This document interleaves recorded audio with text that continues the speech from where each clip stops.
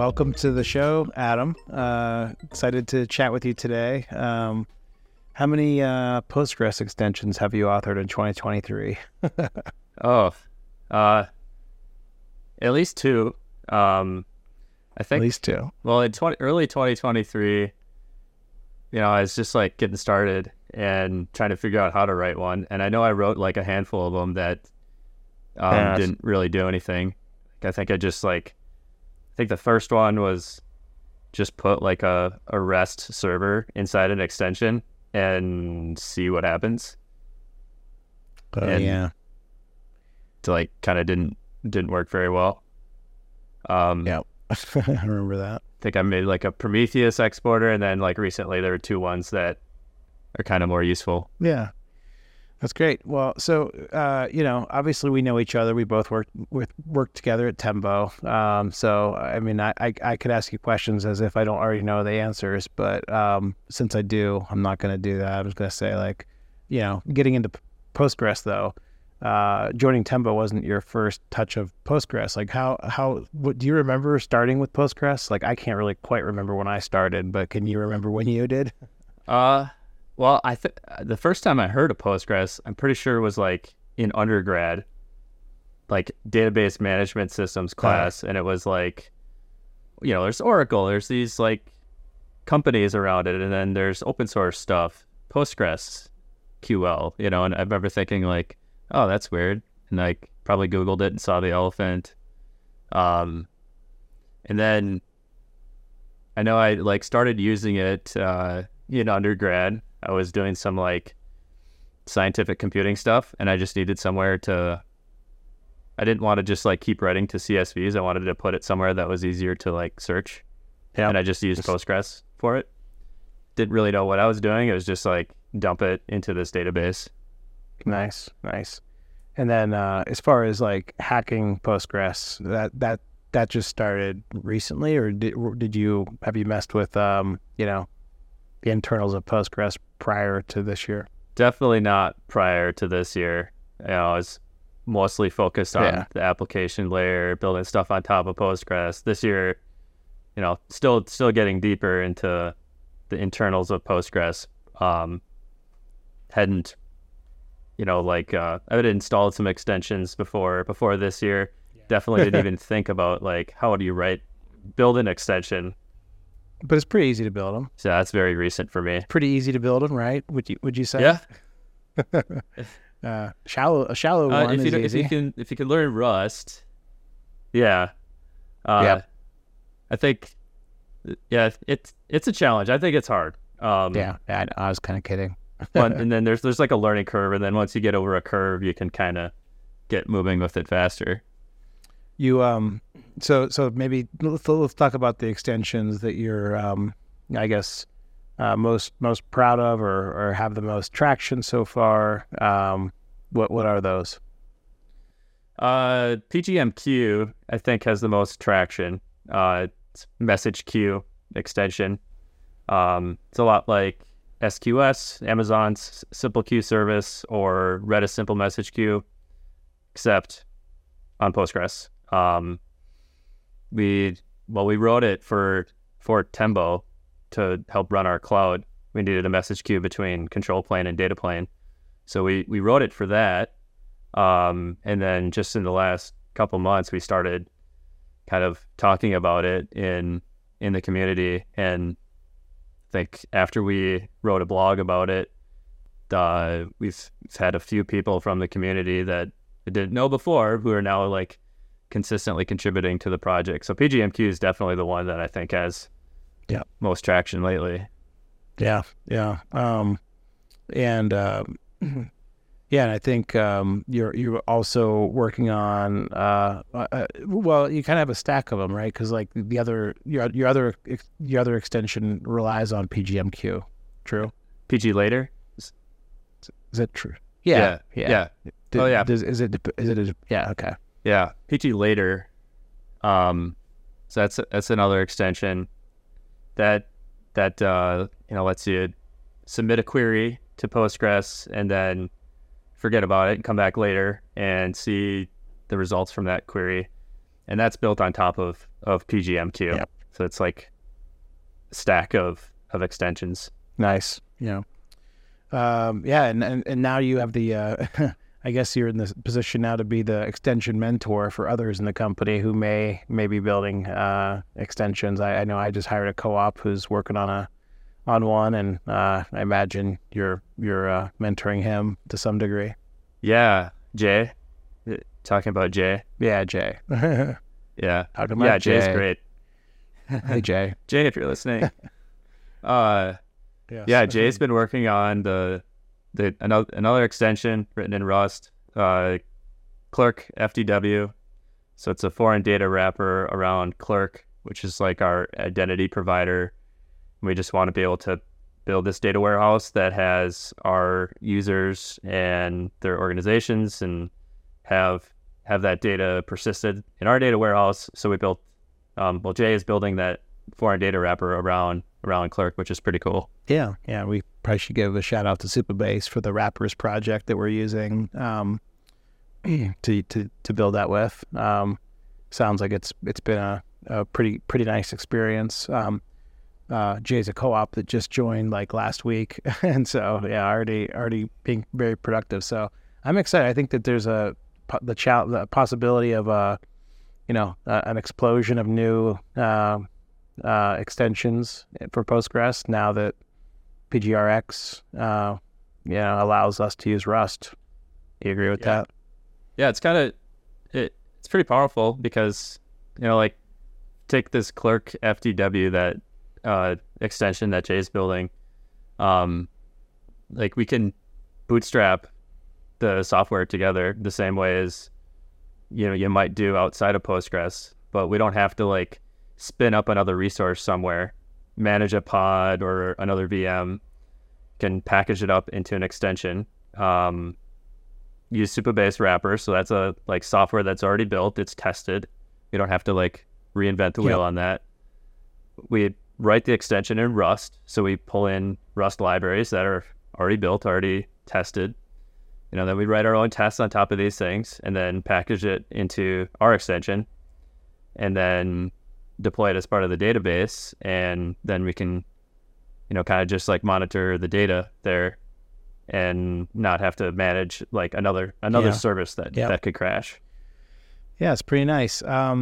So I was going to change a little bit to, you've also been using a lot of other people's extensions, again, probably a lot more since joining Tembo than before, but like what are some of your, favorite extensions that you've been exposed to? I'm using pgcron a few different places. There's another extension that I'm working on. It's like really early, but it's kind of wrapping up kind of some of the stuff that like LangChain does in Python, but wrapping it up into an extension. Some like pulling in pgvector into that, pulling in pgcron, pulls in pgmq and PostgreSML as well. So it's like a bootstrapped extension. So all of those are pretty good. PostgreSML, pgcron, pgvector, and they all have pretty good docs, so you can get up and running with them quickly and kind of figure out what you need to do. Yeah. So have you found that you've had to study the internals of Postgres much as part of the process of building these extensions? Not really too much. Only when like I'm having trouble like getting it up and running for the first time do I need to like really look at Postgres. But a lot of these extensions don't they're not like touching with like hooks into and replacing core functionality of Postgres. They're extending things. So like a lot of what PostgreSML does is just give you like functions that go off and make REST calls or download data from elsewhere in the internet and put it in your database for you. Give you access to some pre-trained machine learning models. And it's not changing fundamentally how Postgres runs. It's still like the normal Postgres. It's kind of like a layer on top of it. Yeah. Yeah, I think some extensions can do surgery, and some are just, laying on top of and not messing with the core functionality, right? Yeah, it's an area I'm kind of new with that, so I haven't gotten super deep into replacing core functionality of Postgres quite yet. But soon we'll probably start working in that space a little bit more. What's like the testing story? If you're a dev that likes to write TDD, test-driven development, are you able to do that with extensions? In particular, I guess, with pgrx? What's the test-driven story there look like? pgrx I think is pretty good. They have a way for you to say like, to unit test or integration test for the extension that you're writing. So you can say like, execute some queries, and then make assertions on the outputs of those queries. Mm-hmm. So, kind of like have normal assertions that you would do in whatever language that you're testing. pgrx has some tooling around like, I want to spin up Postgres 15.3, spin up a new environment for that, install your extension into it, and then run your test suite on it. I guess it can get a little bit trickier, I think, because depending on how complex the extension is, you could have system dependencies, I need a specific version of GCC or something, or OpenSSL version, something has to be installed. I haven't really quite found a good way to test all of those things to make it like super portable to say like, yep, all these tests pass, and that means my extension is just good for everybody. Are the tests running on your local machine or in like a Docker? I know they're running on your local machine, but in a Docker container or just, natively? You could do both, I guess. Kind of like my workflow for it, I guess. All right. I would do like, run the test locally, and then have the extension in a GitHub repo and have a CI pipeline that runs the same tests, but like in Docker or within a GitHub workflow. To be like, hey, before you merge this, you need to pass all these tests. Kind of gate yourself a little bit. That's great. Well, cool. So I was going to ask, as far as your background prior to Tembo, you were doing little ML engineering too. Did you use Postgres much in that role? I mean, I guess the question is, did you use any of the special parts of Postgres, or was it really just like a standard transactional store with little knowledge of the extension ecosystem? Nothing too crazy. I've always tried to do a queue on Postgres. So be like, build up this giant queue of things that a machine learning model needs to make predictions on, or make a bunch of different predictions, dump them into a queue, and then have another process look at all these predictions and pick the best one before giving it back to the user. But a lot of OLTP, high transaction workloads in kind of machine learning space. Yeah. So, you said you've been trying to build queues, historically. A lot of times in bigger companies, there are blessed tools for various tasks. For example, use Redis if you want to build a queue, or use Snowflake if you want to build a data warehouse. I don't even know that these things are were officially declared by any sort of powers that be. It's more like the sales reps at those companies decided that this company is going to be a Salesforce company, or a Snowflake company, right? It's kind of a slow boil that you suddenly realize, oh, I guess we have Kafka now. I guess we're a Kafka shop, and it starts with a POC and then ends up, you have all these tools. We call it the modern data stack, but I'm curious, how your take on that, and in particular around the, could start with the queue, since you've just implemented it in Postgres and probably had to use other tools in the past. Yeah. A couple of places that I've worked at, it's like, hey, we need to pass messages between two services, and any engineer will be like, all right, well, we're going to evaluate what we have here. We want to try to do things like, let's keep things simple, not make things too complex. And then depending on the size of the organization, it'll be like, well, we use Kafka for messaging, so use Kafka.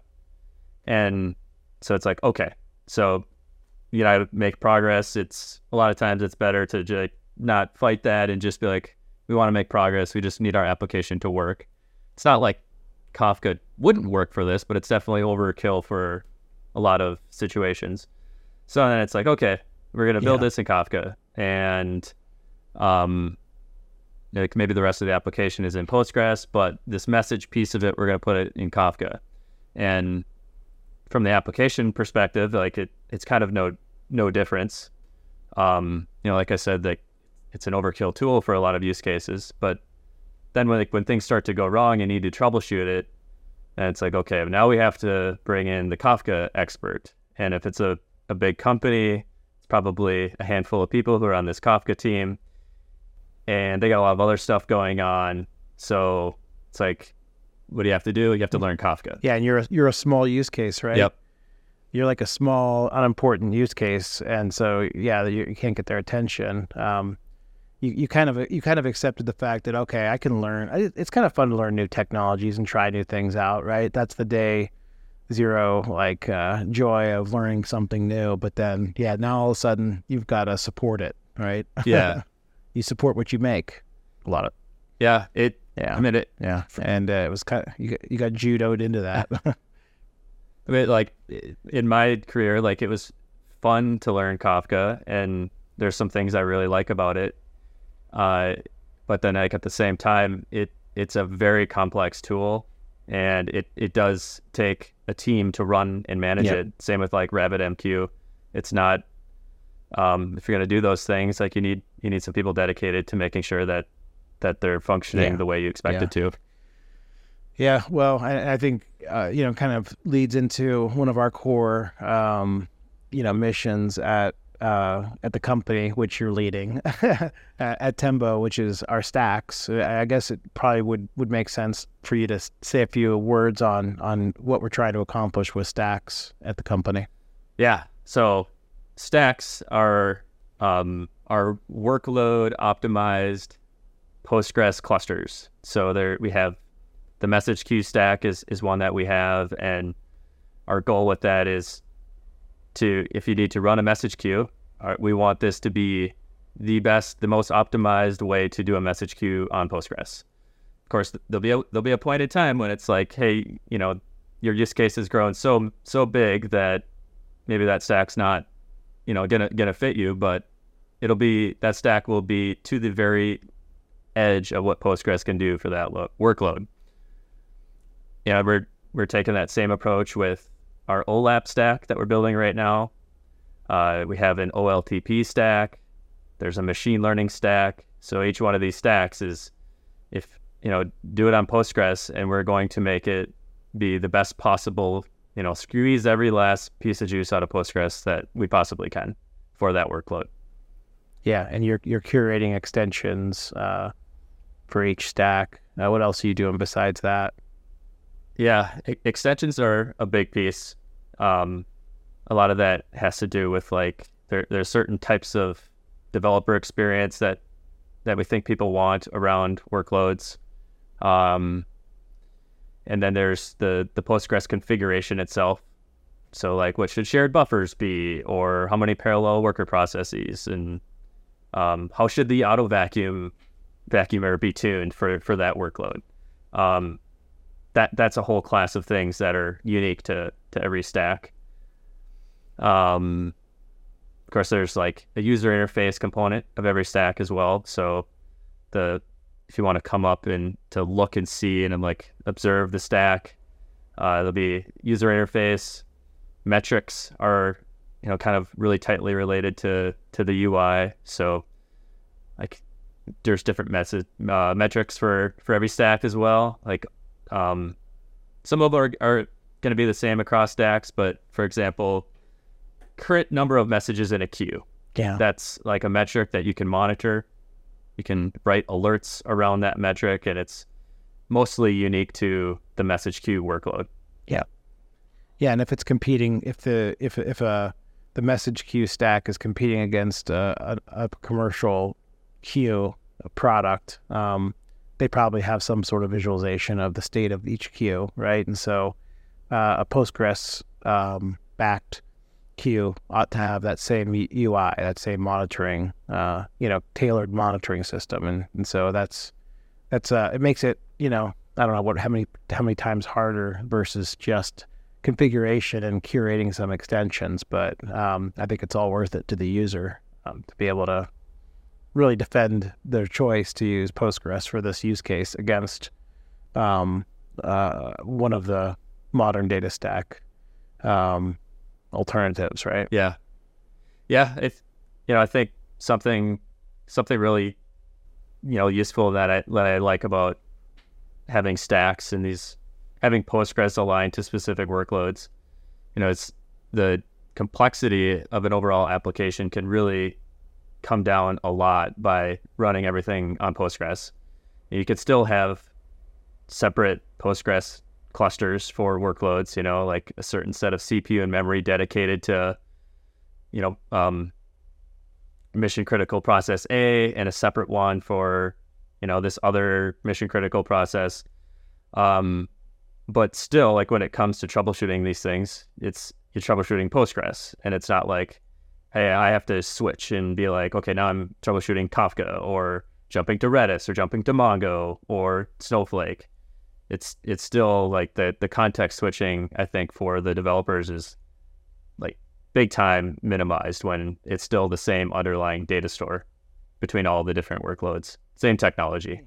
Yeah, and we have this vision of potentially having some like built-in stack connectivity, right? Where these databases, if they're all kind of sitting back to back to back, so you have 5 different stacks, they could and should be able to communicate really well with each other, and you should be able to write queries across them. In the same way that, like Citus allows you to write queries across an array of Postgres clusters, very efficiently. You should be able to do the same thing here, and pull data from multiple stacks with a very nice user experience. Again, without having to move data around. So that's one of the exciting things for me as a former Airflow, company founder.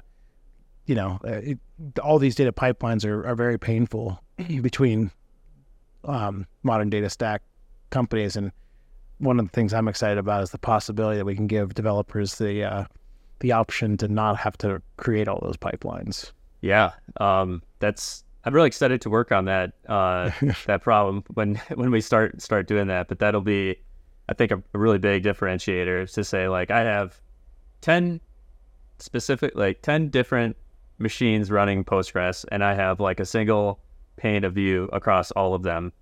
I think it's definitely doable. Yeah. Doable. It'll be challenging. But yeah, it's a dream. It's a dream we're chasing. Yeah. So. Well, good. Well, I think it was great chatting with you, Adam. I'm sure we'll have you on the show again. I know that, you've got a lot more extensions coming, and appreciate, the work you've done for the community so far. And, looking forward to seeing your future work and talking about it. Sounds good. Thanks a lot, Ryan.